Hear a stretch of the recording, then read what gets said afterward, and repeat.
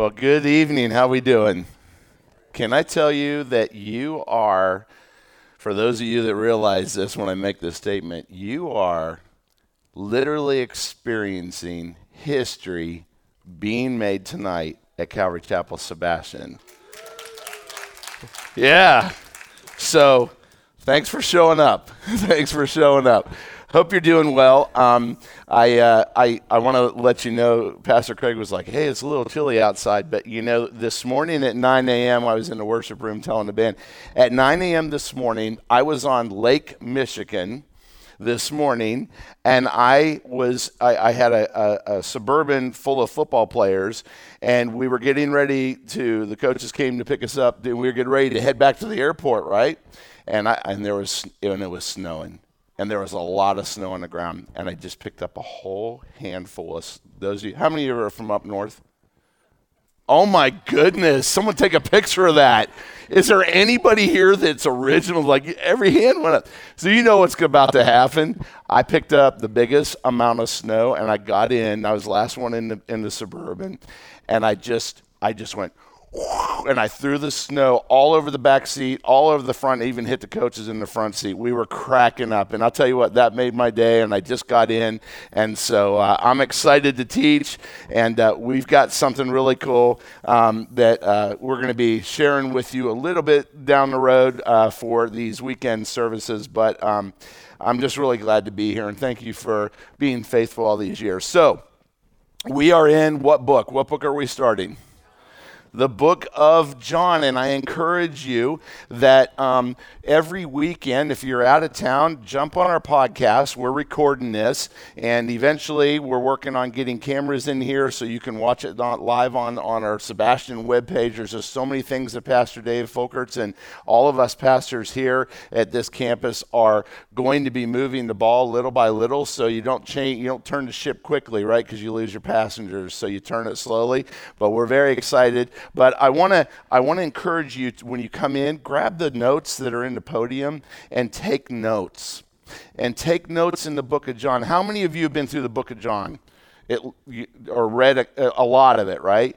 Probably if you're like me, when you first got saved, you read the book of John because why? It was an easy documentary of Jesus' life, wasn't it, Steve? And it was an easy documentation, and we could understand it, right? We don't want to start a book in the Old Testament like Numbers or Deuteronomy. It's like, you freak out as a new believer, wouldn't you? It's like, I can't do this. So I'm excited about that. I encourage you to take notes.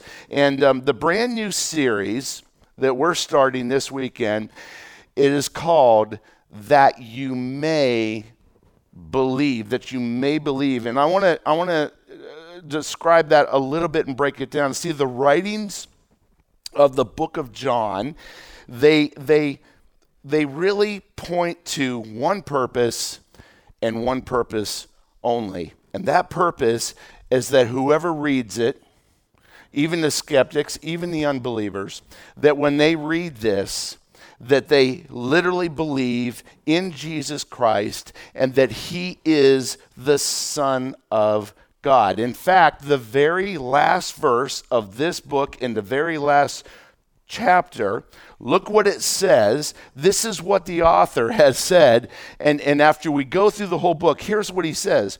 But all these are written, so what, church? So that you may believe. Isn't that cool? John gives us the purpose of the book after we get through the whole book. And he says, I wrote this, I documented this, the Holy Spirit gave me this so that you would believe that Jesus is who he says. And so the title of my teaching tonight is God Has Come. And so if you've been a Christian for a while, you get that God has come, but God is also here, isn't he? And so the book of John, if you will, answers those who are opposed to Jesus. They're opposed to him. They reject his identity. They reject his deity. They reject anything about him. In other words, the book of John will prove, and the word deity is a small word. And you say, well, what does that mean? Deity simply means that it's a supreme ruler. It's more than just its power. It's like the highest amount of power when we think of God, and it's his deity. And God truly is three people. He's a Trinity. And so the book of John, and I'll get into that, but the book of John will increase our faith in three ways. And I want you to just listen and think about this as you go through this.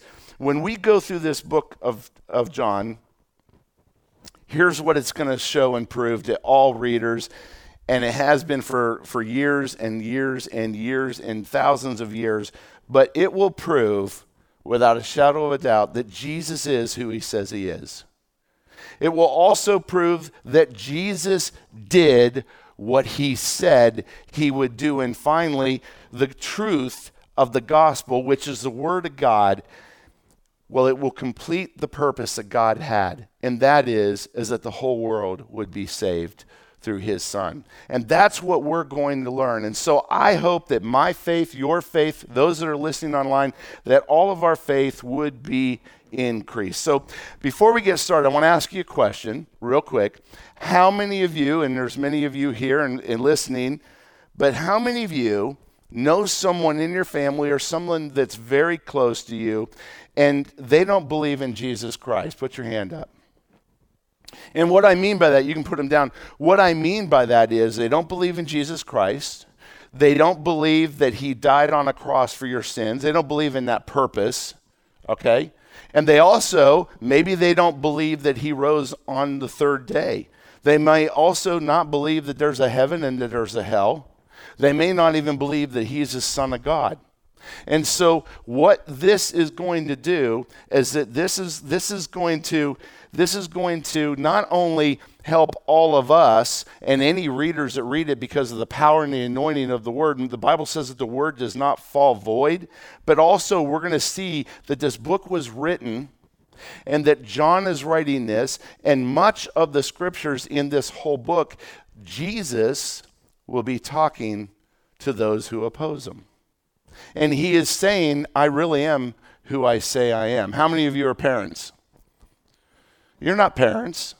Why do you say you're parents? Right? And it's like you defending, it's like we had kids. And you ladies are like, we birthed the kid. We have pictures. We have film. Well, maybe not film, but we have pictures, right? Maybe not pictures. They didn't let you in there. When I had my kids, they let me in the room. It was crazy. And now they don't do that anymore, I hear, but they let me in the room. I was like right in the room with my wife. But it's like telling a believer, it's like you don't have kids, you're not parents. It's like, wait a minute, you know that you know that you know that you have kids. And this is really the essence of how John feels when he's defending the deity of Jesus Christ to all those who would listen and to the culture of people around them. But I'm not going to ask you to raise your hand on this next question because it's personal for you. But listen to what I would ask you. Maybe something has happened to you. Maybe you've had an illness. Maybe you've had a loss. Or maybe even your own mortality scared you. And you found yourself questioning this Jesus that I received as my Lord and Savior. Is he really real? In other words, maybe there's someone here listening tonight and you say, my whole life I've been in church. All of you have a story. Every single one of you have a story. I was raised in the church. I believed in Jesus at a young age. And you kind of go in this, I love these new cars. You put them on auto drive. Did you see the new truck? Guys, you truck guys, raise your hand if you're a truck guy. Yeah, do you see the new truck that's out by GMC? And they're clapping the "We Will Rock You," right? That's ridiculous. Like, who really wants to buy a truck and trust a computer system, right? But we kind of look at Christianity like that, where we've been doing this for so long that we just believe what we believe, and we go in this autopilot mode in our mind. And then something happens. I was in a conversation with somebody just this last week, and they're going through some things. And it's definitely going to rock their world, right? And I sat and I met with him. And he said, David, because we're friends. And he said, David, you know what's interesting? Since I got this news, I've been questioning, am I really saved? Because I don't know what the outcome's going to be. Is there really a Jesus? Am I really going to meet him? I was laying in bed, and he says I was laying in bed, and I was wondering, what if there isn't a heaven? Have you ever been there? Don't raise your hand. Has your faith ever wavered? Have you questioned your belief system? I have. I've questioned it. And I want to share with you. Maybe you're here today and you think, how could God create everything that we see? Just think about everything you saw today. The sun, the moon, the light, the dark, earth, water, whatever you did today. It was all created by God. Have you ever thought, how did God really create this by just speaking it into existence? You ever thought about that? Have you ever been challenged with that thought? How do you defend it? What do you say? You know what it boils down to? It boils down to one word. And that one word is faith. Church, faith is a gift from God. It is given to you. The only thing God requires us to do is he requires us to activate it. You say, well, Pastor David, how do you activate faith? You just believe. You start to believe. Even when you don't know if you believe, you tell yourself, I'm going to believe this. When you come to church and you open the Word, that's why I said, bring your Bibles. Look at the Word. Let the power of the Word of God penetrate your soul. Let the Holy Spirit in you confirm truth in your hearts.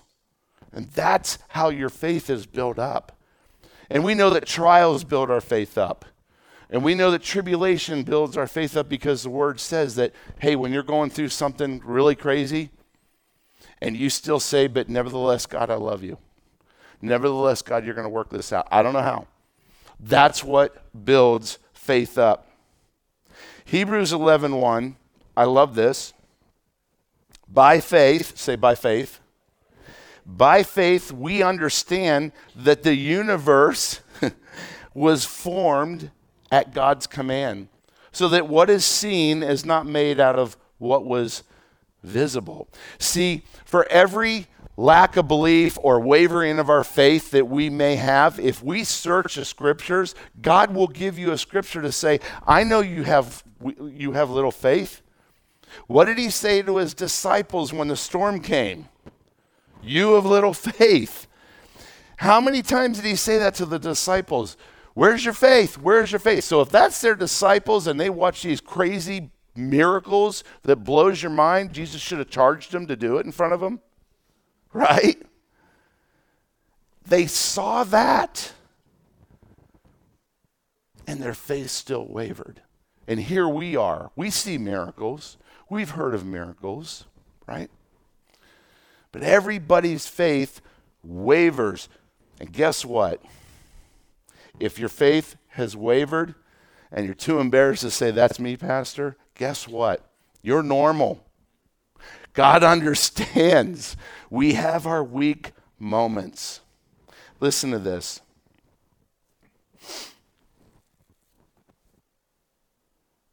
It's by faith that we believe that creation exists because the hand of God created it.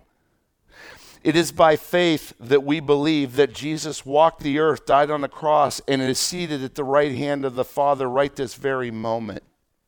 It is by faith that we receive the Holy Spirit, God in us as believers and receivers of salvation, that God has come and lived in us.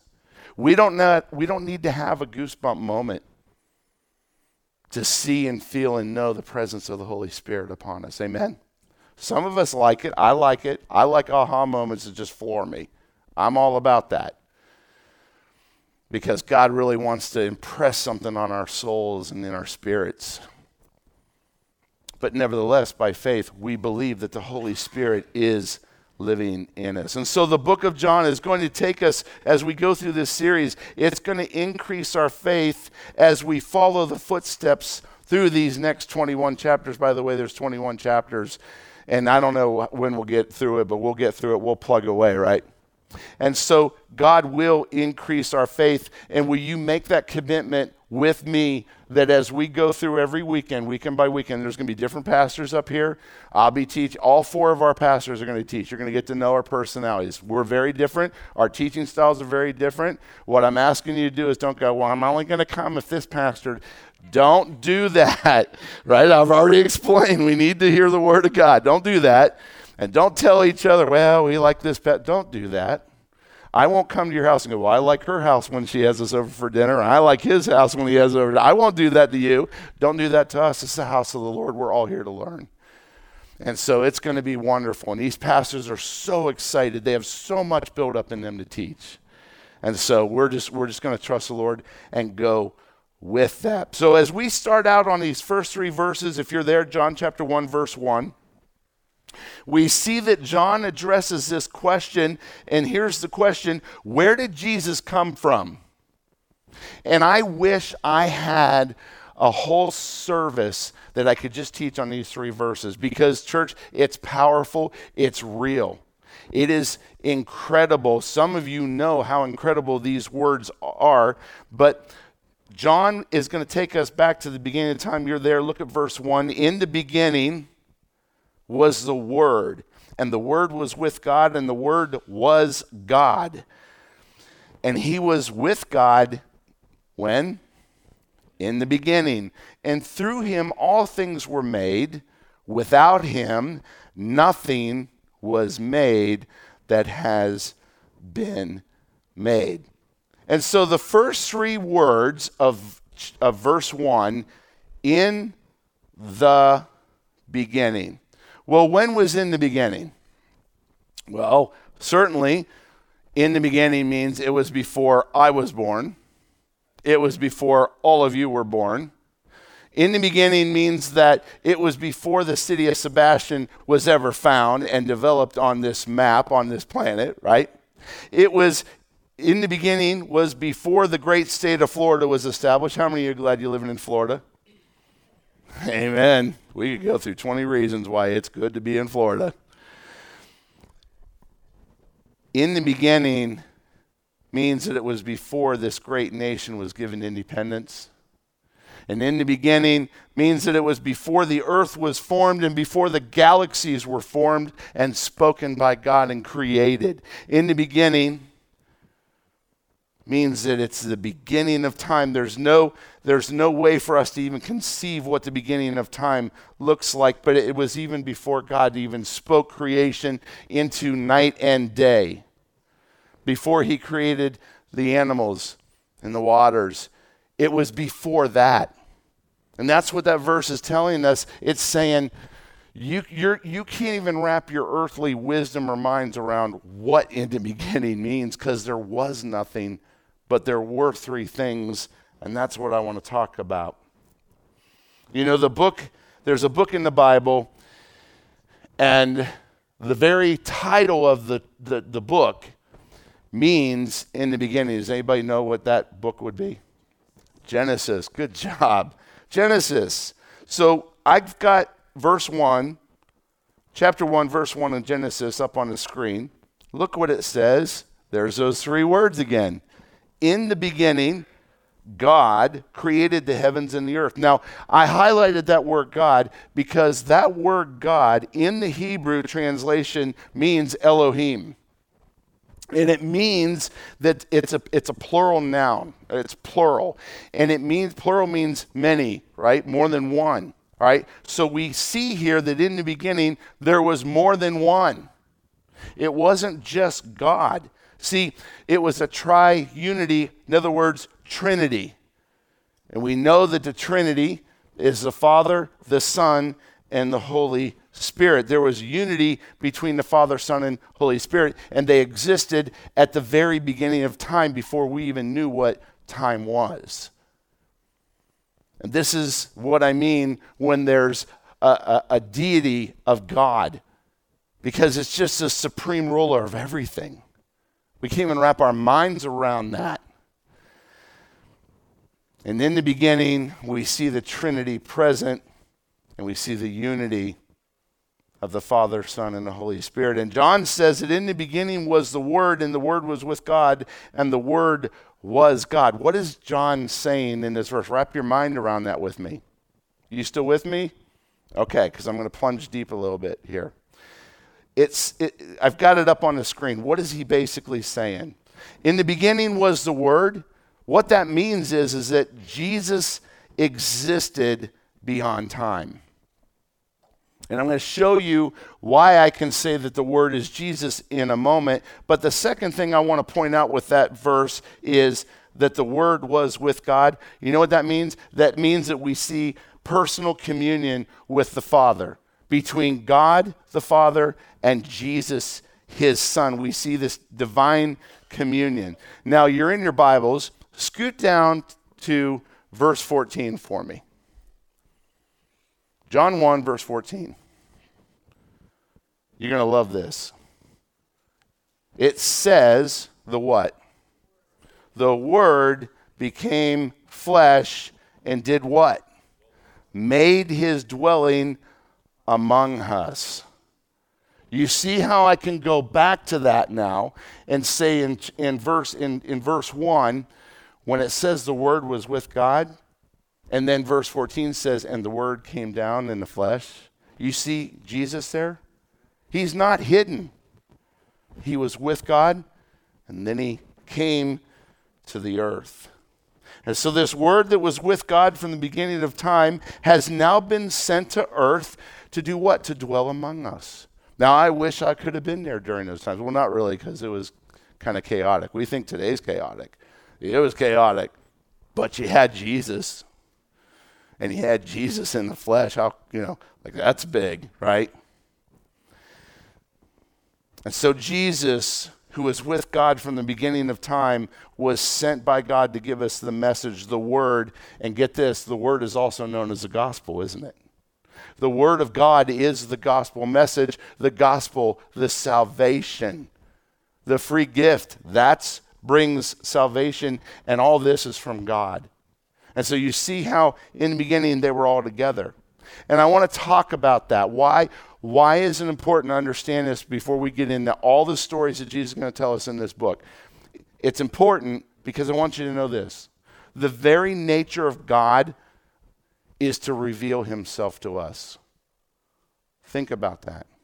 God up here, however you picture God, He's not an angry God. He's not aloof. His heart and His desire is that we would know Him. Now, how's He going to do that? Well, He's given us a Word. Verse 1 covered that.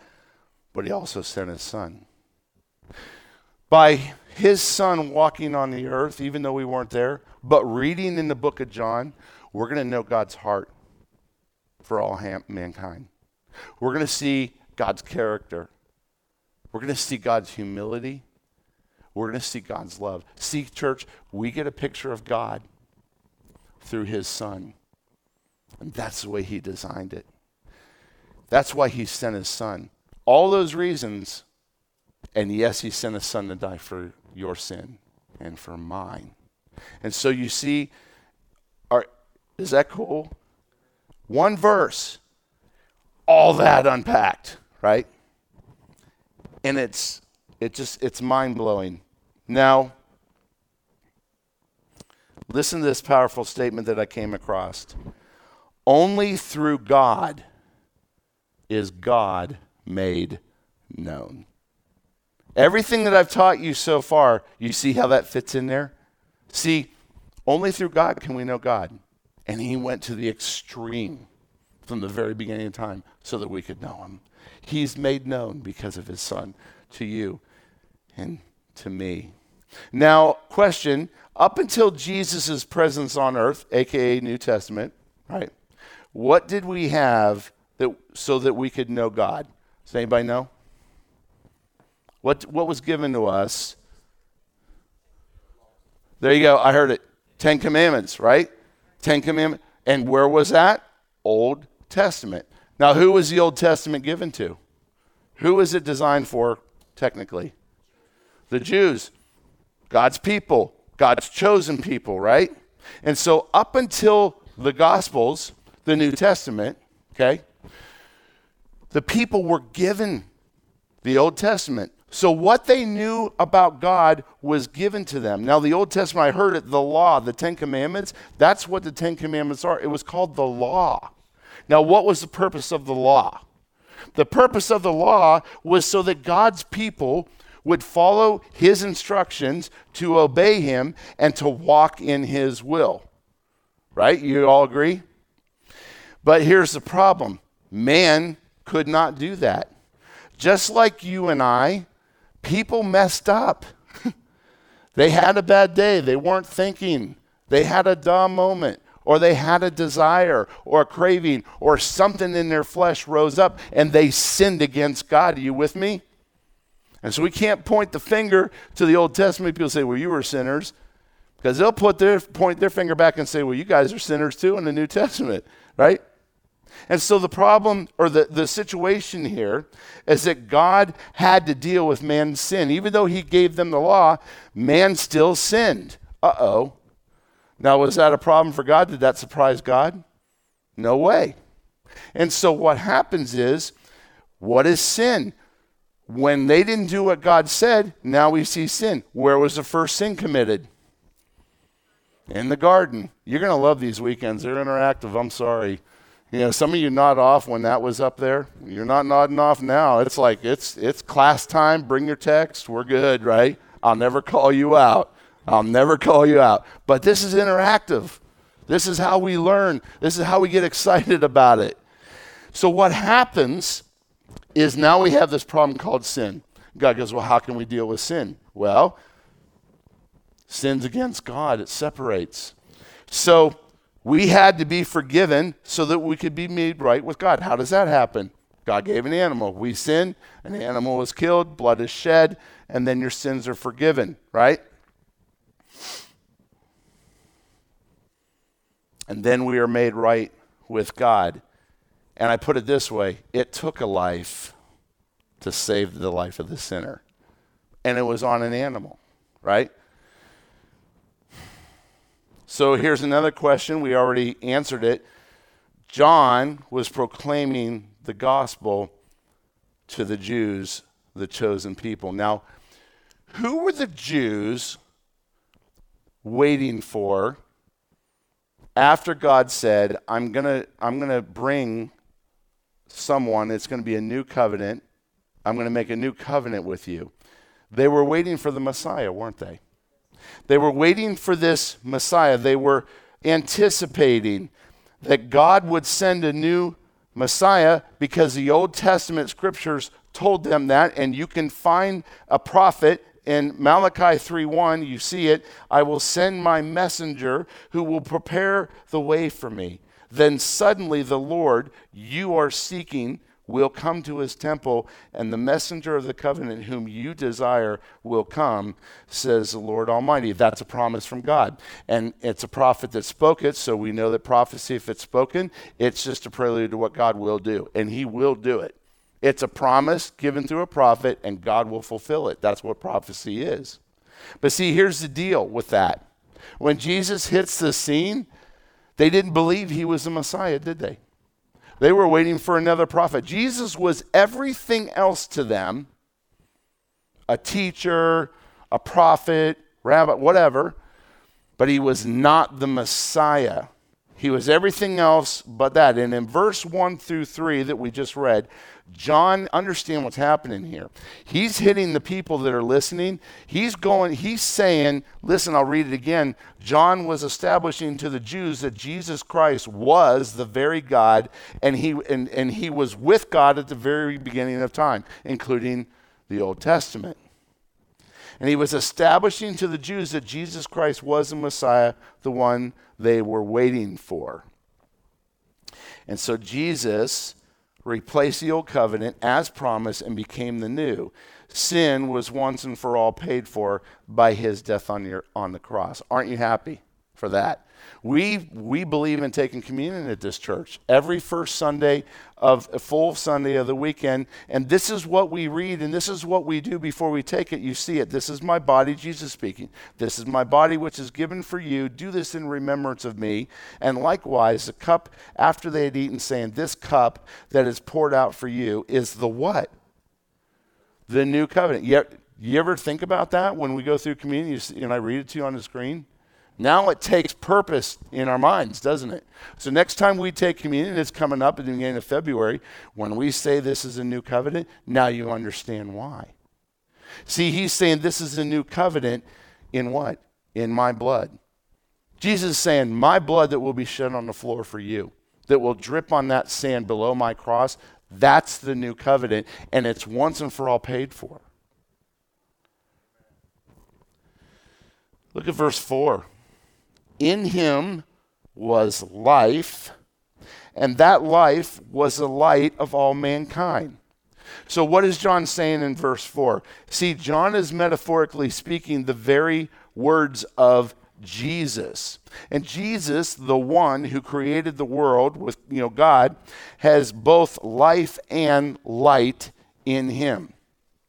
Okay? And this is what he brings to the earth, is life and light. When Jesus came to the earth, he came with both. In fact, the gospel message can be found in Jesus' very own words. I'm going to spoiler alert you and go a couple chapters ahead. It's on the screen, John 14:16. Jesus' own gospel words. And he uses these two themes, life and light. He says, I am the way, you know this, the truth and the what? The life. No one comes to the Father through me. John 8:12, again, Jesus spoke to them saying, I am the light of the world. Whoever follows me will not walk in darkness, but will have the light of life. See, Jesus brought us life. They didn't know what that meant then, but we today know what that means when we puzzle these all together. So write these 3 points down. You see them on the screen. I'm going to explain it. Jesus Christ, the Creator, provides 3 lives. Physical life. What do I mean by that? Jesus breathes life into these dead bones. What do I mean by physical life? Have you ever had a bad day? No? Good, we got a happy church. No, we're Christians. We don't have bad days. Jesus provides us joy. Joy brings health. Joy brings peace. And so you see that connection? Jesus provides us physical life, but it's temporary. Next, Jesus Christ the Redeemer provides what? Spiritual life. How does that happen? Remember, Jesus sent the Holy Spirit to live inside us when we received him. And so then when that happens, church, we live a life, a spirit-filled life. That means that the Holy Spirit doesn't take a day off. It's with you. And it's for us to grow spiritually stronger, to become more and more like Christ. Right now, as we read the Word of God, here's what's happening supernaturally. As I'm preaching the Word of God, the Holy Spirit in you is confirming these things. I'm watching you. You're shaking your head. I hear a few amens. That is the Holy Spirit saying what he's saying is truth. The Holy Spirit is revealing truth through his Word. And so Jesus provides spiritual life. And last, Jesus Christ the Savior provides eternal life. That's a hallelujah. We don't like to think about that though, do we? But Jesus also provides us a life with him forever and forever. And we can't wrap our minds around time. We already established that tonight. and it's eternal, and we're with him in his presence. And it'll be better than when he walked on earth, because we won't have the sin of the earth like they did walking with Jesus. They had problems. They were worried. They were fearful. When we're with the presence of God for eternity, we don't have the worries of this world. We leave the cares of this world. It's not coming with us. The sin of the world ain't coming with us. And it's going to be a huge party. Kind of like one we held out here. Hope there's donuts and ice cream. I don't know what service you went to, but verse 5, the light shines in the darkness, and the darkness has not overcome it. I want to talk about that. Darkness, think about this. And can production, can you put that slide up of that and leave it up there for quite a while? There you go. Think about this as you look at this picture. Darkness is the absence of light. You see, what John wants us to know is in the presence of Christ, there is no darkness. There cannot be any darkness in the presence of Christ. Here's why. Because light dispels darkness, but darkness cannot override light. Look at that picture. Darkness cannot block out that light bulb. Now, if the electric goes out, okay. Light will always dominate over darkness. Think about Jesus. He says, I'm the light in a dark world. He will always, always dominate darkness. Now, when you think of darkness, many of us know someone who doesn't know the Lord. And you hear this saying, maybe you even think it yourself, they don't know the Lord, right? And so in the New Testament it says that they have blinders, they're spiritually blind. They're in the dark, they don't know. They're spiritually walking in darkness. Well, one of the names of Satan is known as the dark one, right?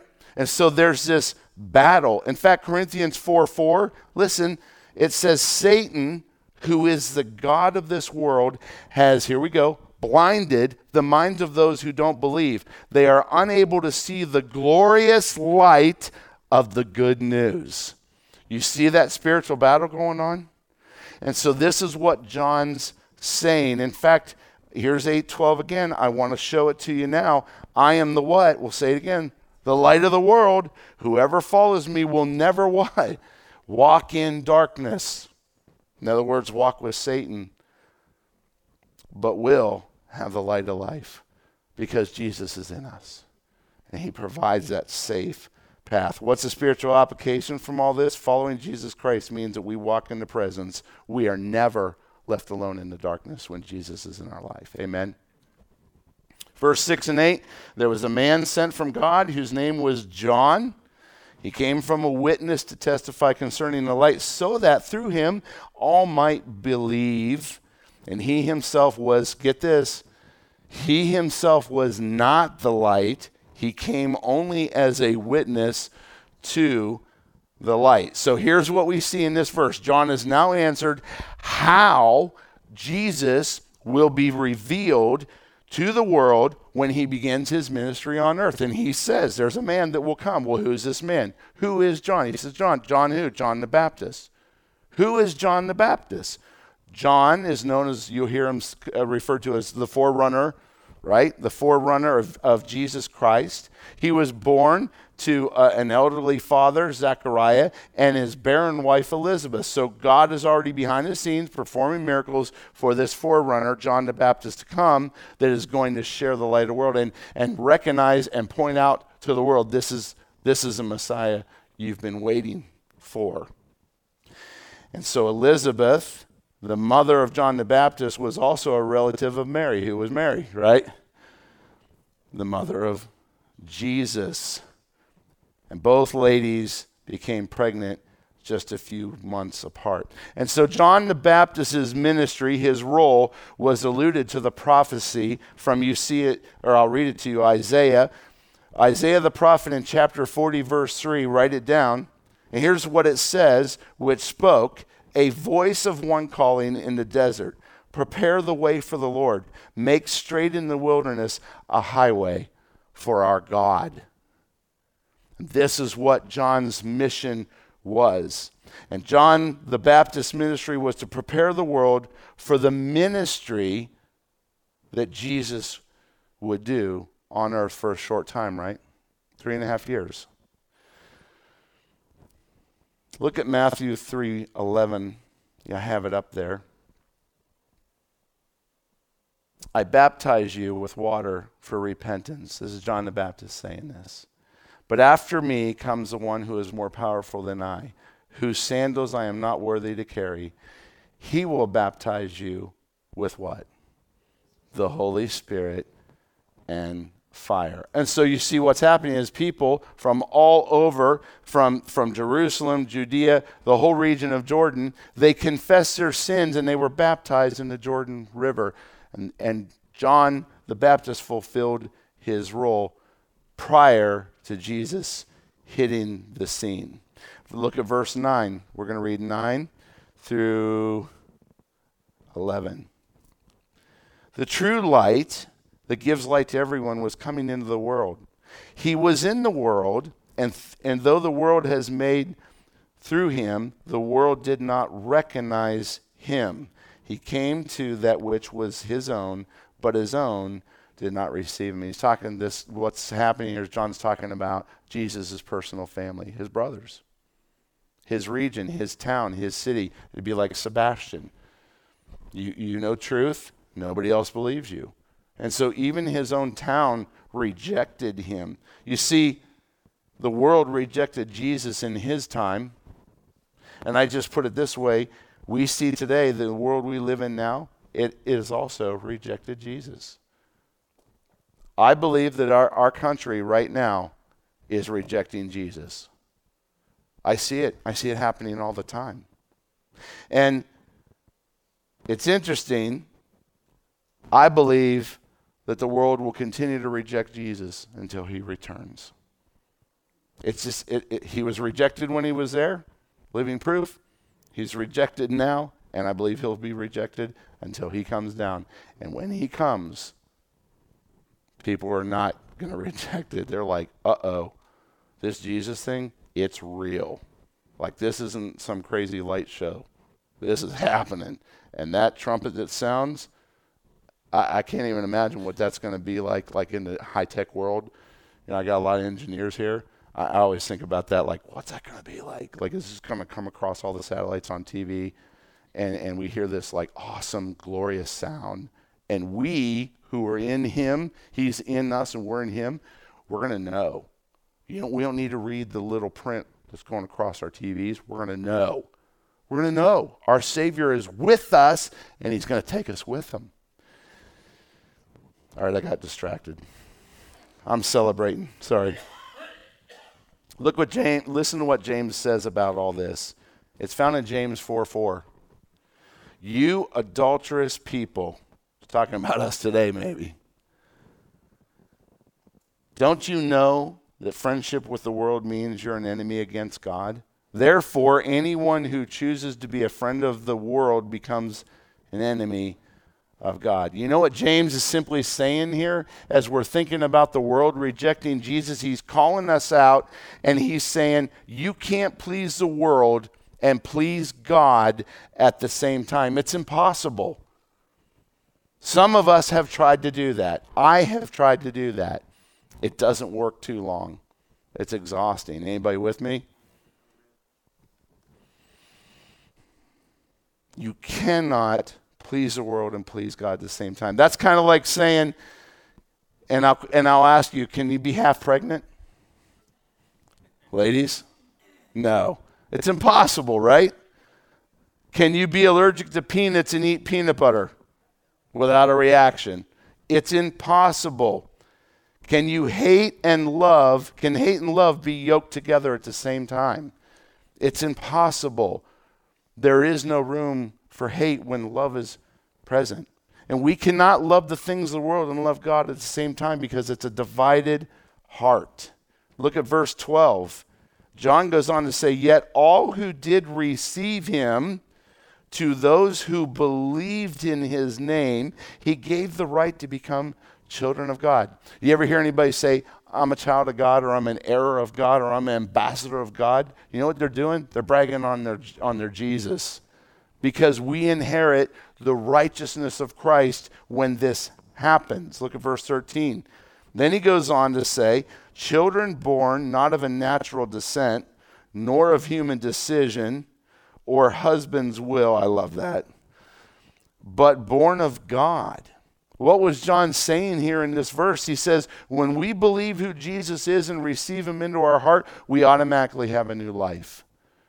But this new life that we receive, it's not like a physical life. It's not like a newborn. It's not like we have a do-over, although some of us really wish we could have a do-over with our bodies, right?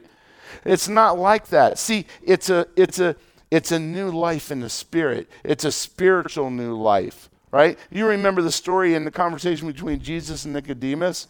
Nicodemus, Jesus is, he's a Jew, and he was a high leader, and he's having this conversation. You know the story. And it kind of goes down like this. I'm paraphrasing, but Nicodemus is saying, what must I do? Like, how do I get born again? What's this born again stuff, right? And he goes, is it like climbing back into the mother's womb and then being born again? Like he's thinking about the physicalness of being born again. Jesus saying, no. When you're born again, it's a spiritual thing that takes place. The old man is gone, but a new spirit comes in you, thus making you new. There's a zeal, there's a fire that ignites in you, and it's coming from God.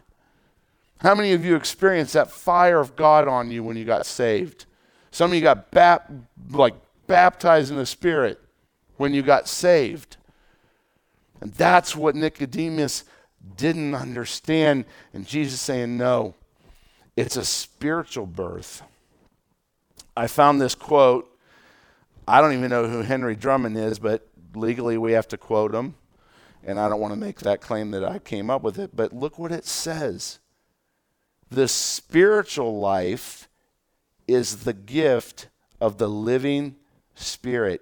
And the spiritual man is no mere development of the natural man. He is a new creation born from above. I love that. And so look at verse 14 through 18. We're going to close it up now. The Word became flesh and made his dwelling among us. We have seen his glory, the glory of the one and only Son who came from the Father, full of grace and truth.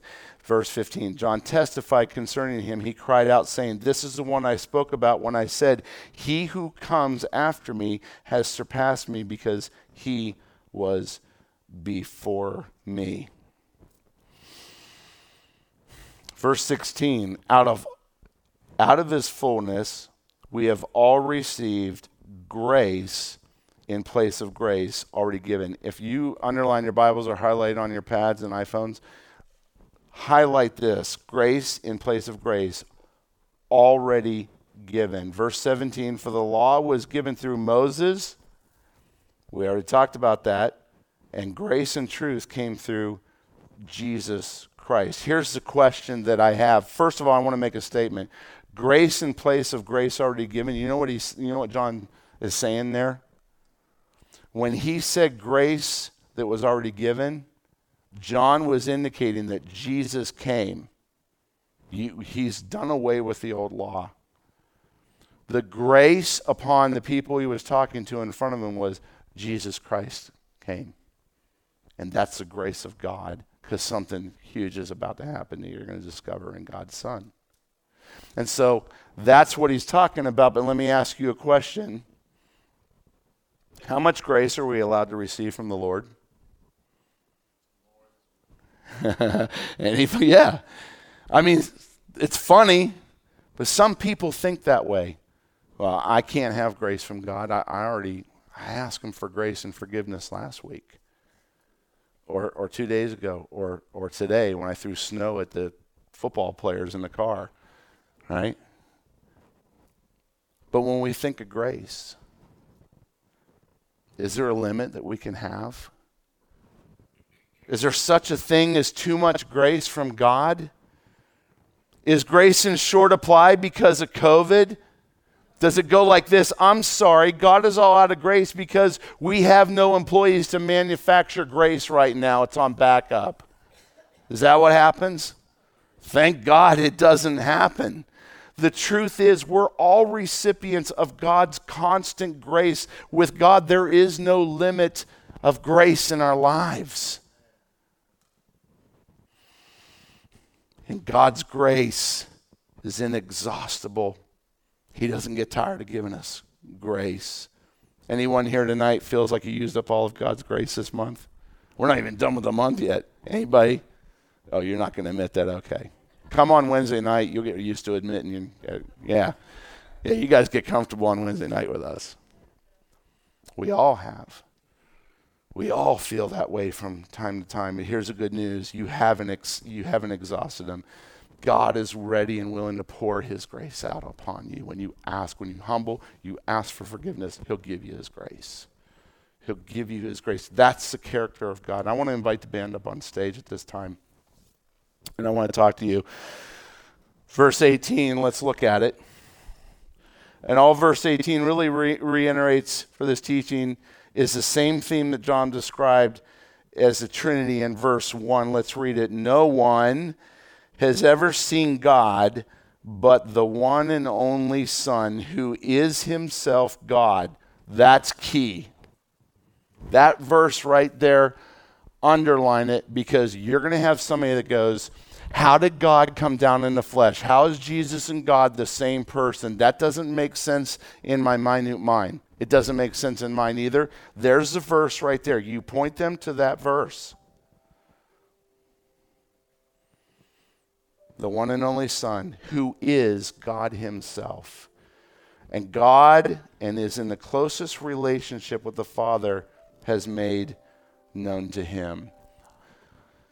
I have up on the screen the title of this message, and I want to end it like this. God has come. God has come. And you may be sitting here and you go, why? Why did God come? God came so that we could know him. Question tonight is, do you know Jesus? I'm not talking about do you know Jesus or know of Jesus the way the Israelites, God's chosen people, knew Jesus. They knew of him. What I'm asking you tonight to search your heart is, do you really know Jesus in an intimate and personal way? Have you received him into your life? Maybe you walked away from him. At the beginning of this teaching, I ask you, has your faith wavered in what you believe about the gospel? Is the enemy beating you up this week, this month, last year, or the year before? That what you believed about Jesus Christ, that you are saved and set apart and eternal with him and forgiven. Have you wavered in that belief? Would you bow your heads with me? God, for all of those that are listening and those that are here tonight, we thank you for your presence. God, if there's anyone listening and they said, Pastor David, that's me, I need my faith increased. My faith has wavered. If I'm honest with you, God, I don't even know if I'm saved. God, if that's someone that's praying that prayer, God, would you just pour just an extra dose of faith upon them right now as we speak, God. Just begin to flood them, overflow them with faith, confirm what they know and have believed for many, many years, or maybe even a week. Did I really mean it? God, would you secure them in their salvation through your Spirit because they have invited you in as Lord and Savior. God, I pray that those that are listening, that we would not become complacent in a time like 2022. And I pray for anyone here tonight and listening that if you thought you knew Jesus as your Savior, but you realized tonight after listening to God's heart and God's character that John showed us, we realize that we don't really know of the Lord as our Savior. As everybody's listening, I want to pray that prayer. You say, God, I want to mean it. And God, I want to receive you as my Lord and Savior. And God, with every heart that's now confessing that to you, as they pray with me, God, would you come in and give them a new Spirit-filled life? Father, I need to know for sure that I am truly saved. God, would you forgive me of my sins? Would you increase my faith? Today, I believe that you are the Son of God and that you came down to this earth and you died on that cross for my sin, and that you rose that I would have a new life, and that you sent your Holy Spirit. God, would you send your Spirit to come into me right this moment? And God, would you pour your Spirit upon that person praying that prayer? We thank you, Lord, for doing that. God, we thank you for sending your Spirit. We thank you for the forgiveness of our sins. And Lord, as I pray this prayer and I believe in that, God, would you begin to walk me into this new life? Would you increase my spirituality so that I know your word? Would you put a zeal and fan the flame and start that fire in me, maybe for the first time? I love you, Lord, and I thank you. In Jesus' name, and everyone said,